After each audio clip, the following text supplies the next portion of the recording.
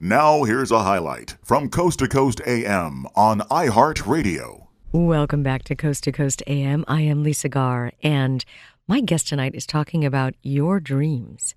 Do you dream? Do you remember your dream? Everyone does dream, but whether or not we remember it, sometimes we are creating so much overnight where we're unpacking our day, and these different images come up in our psyche, and we forget them based on the distractions of the morning. Very common. However, there's a wonderful way to remember your dreams because they could be telling you something that you're trying to figure out in the middle of the night, or that you have feelings and events that you haven't necessarily processed.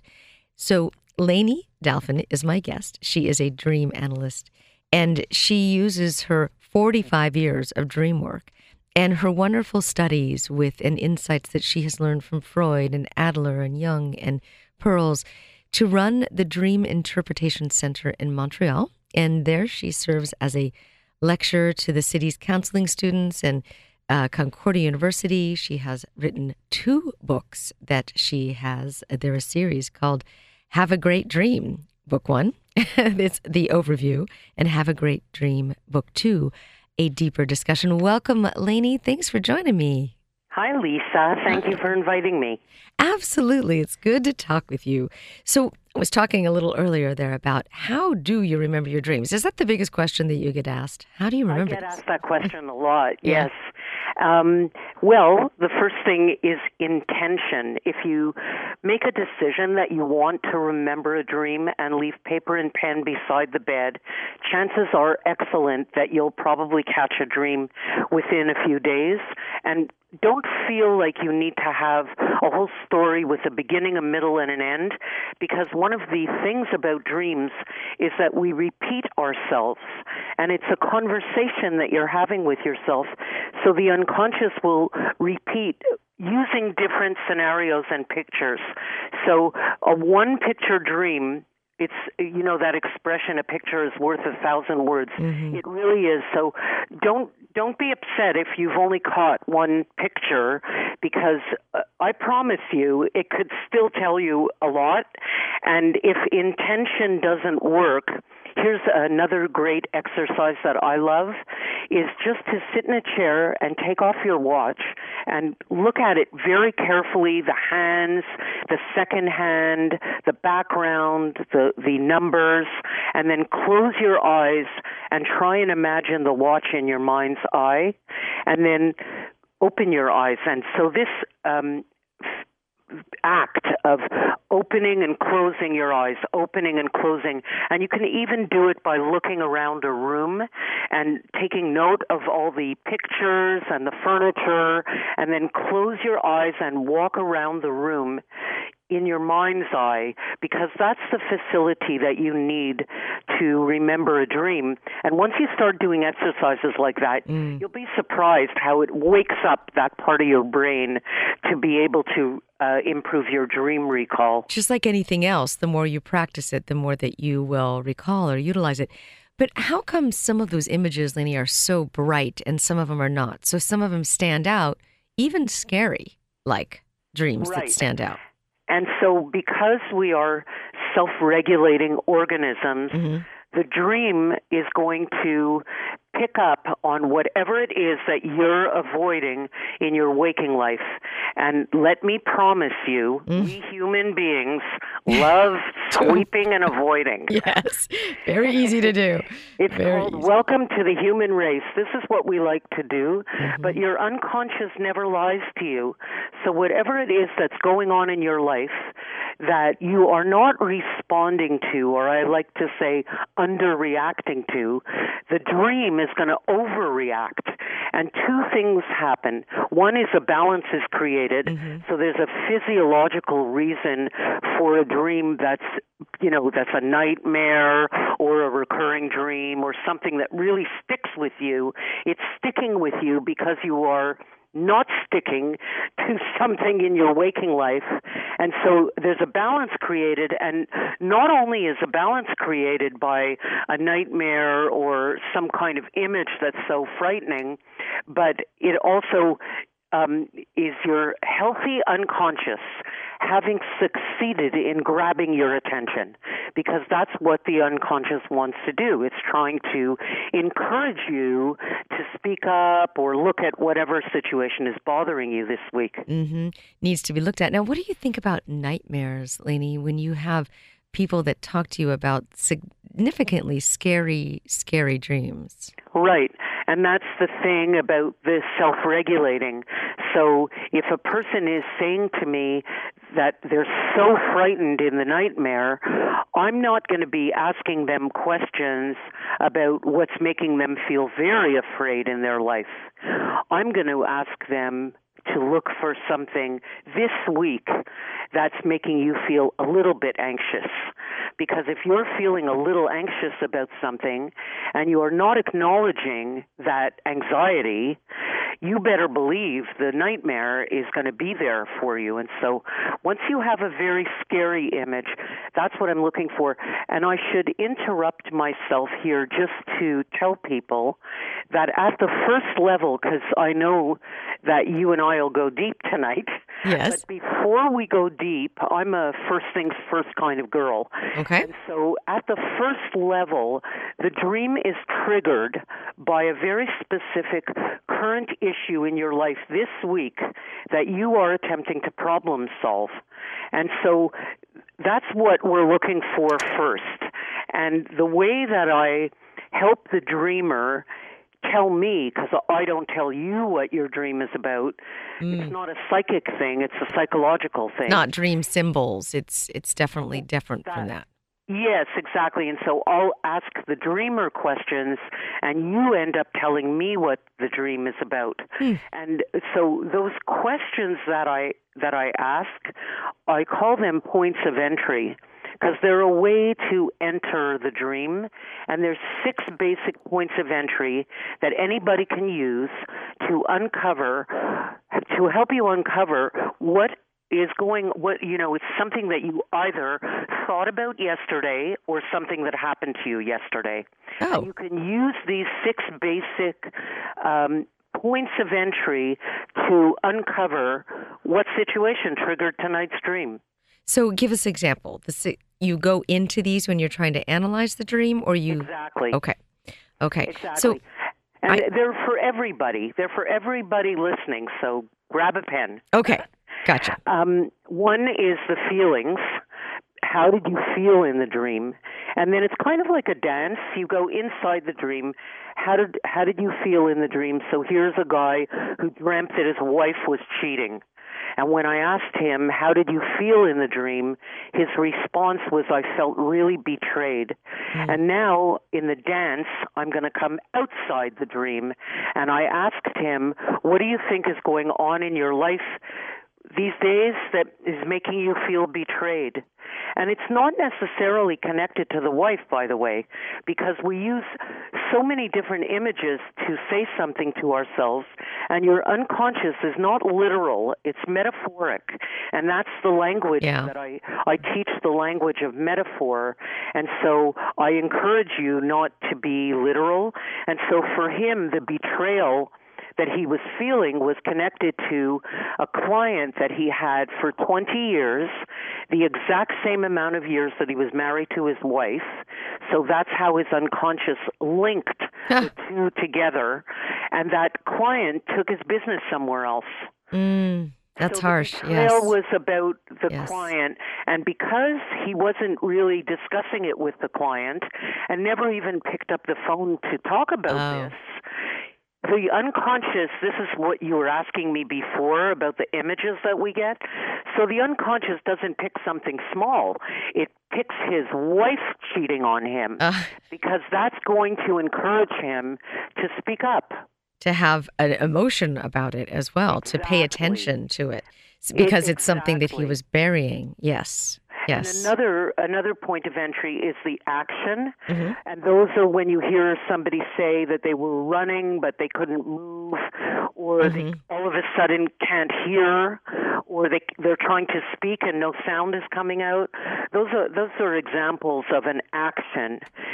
And so and a great dream that I love about the action is this one picture dream of a woman whose the whole dream is her jumping out of a chair that's in flames. In flames. Huh.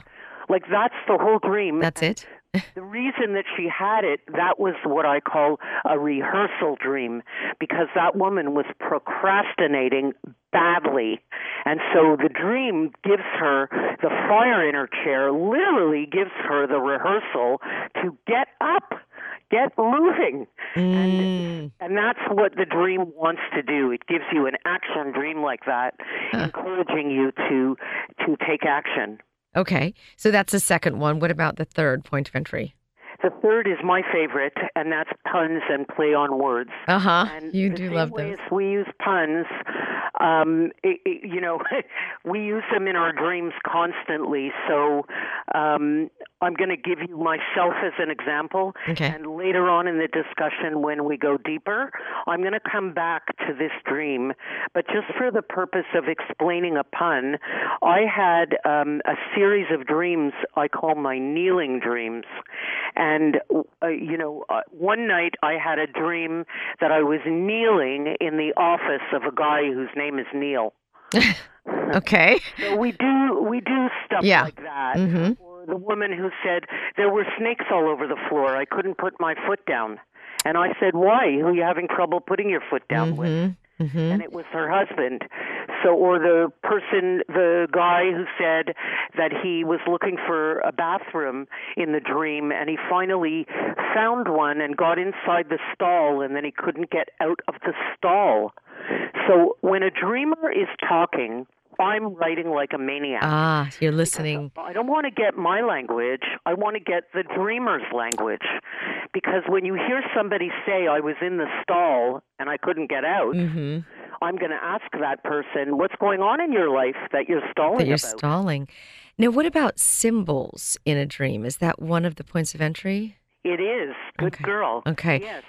And so... Because I want to ask you about one. Because symbols... We are so unique, and your unconscious is this incredible database or filing cabinet. I'm 67, so I call it a filing cabinet, and it's holding every single memory and association that you've ever had since you're born. So when you want to say something to yourself, the filing cabinet or database opens up, and you choose a memory or a person or an association that is going to fit perfectly, because the unconscious is so sophisticated and so precise that even after 47 years, it still blows me away the same today. And that's why you can't look it up in one of those dream dictionaries. Right.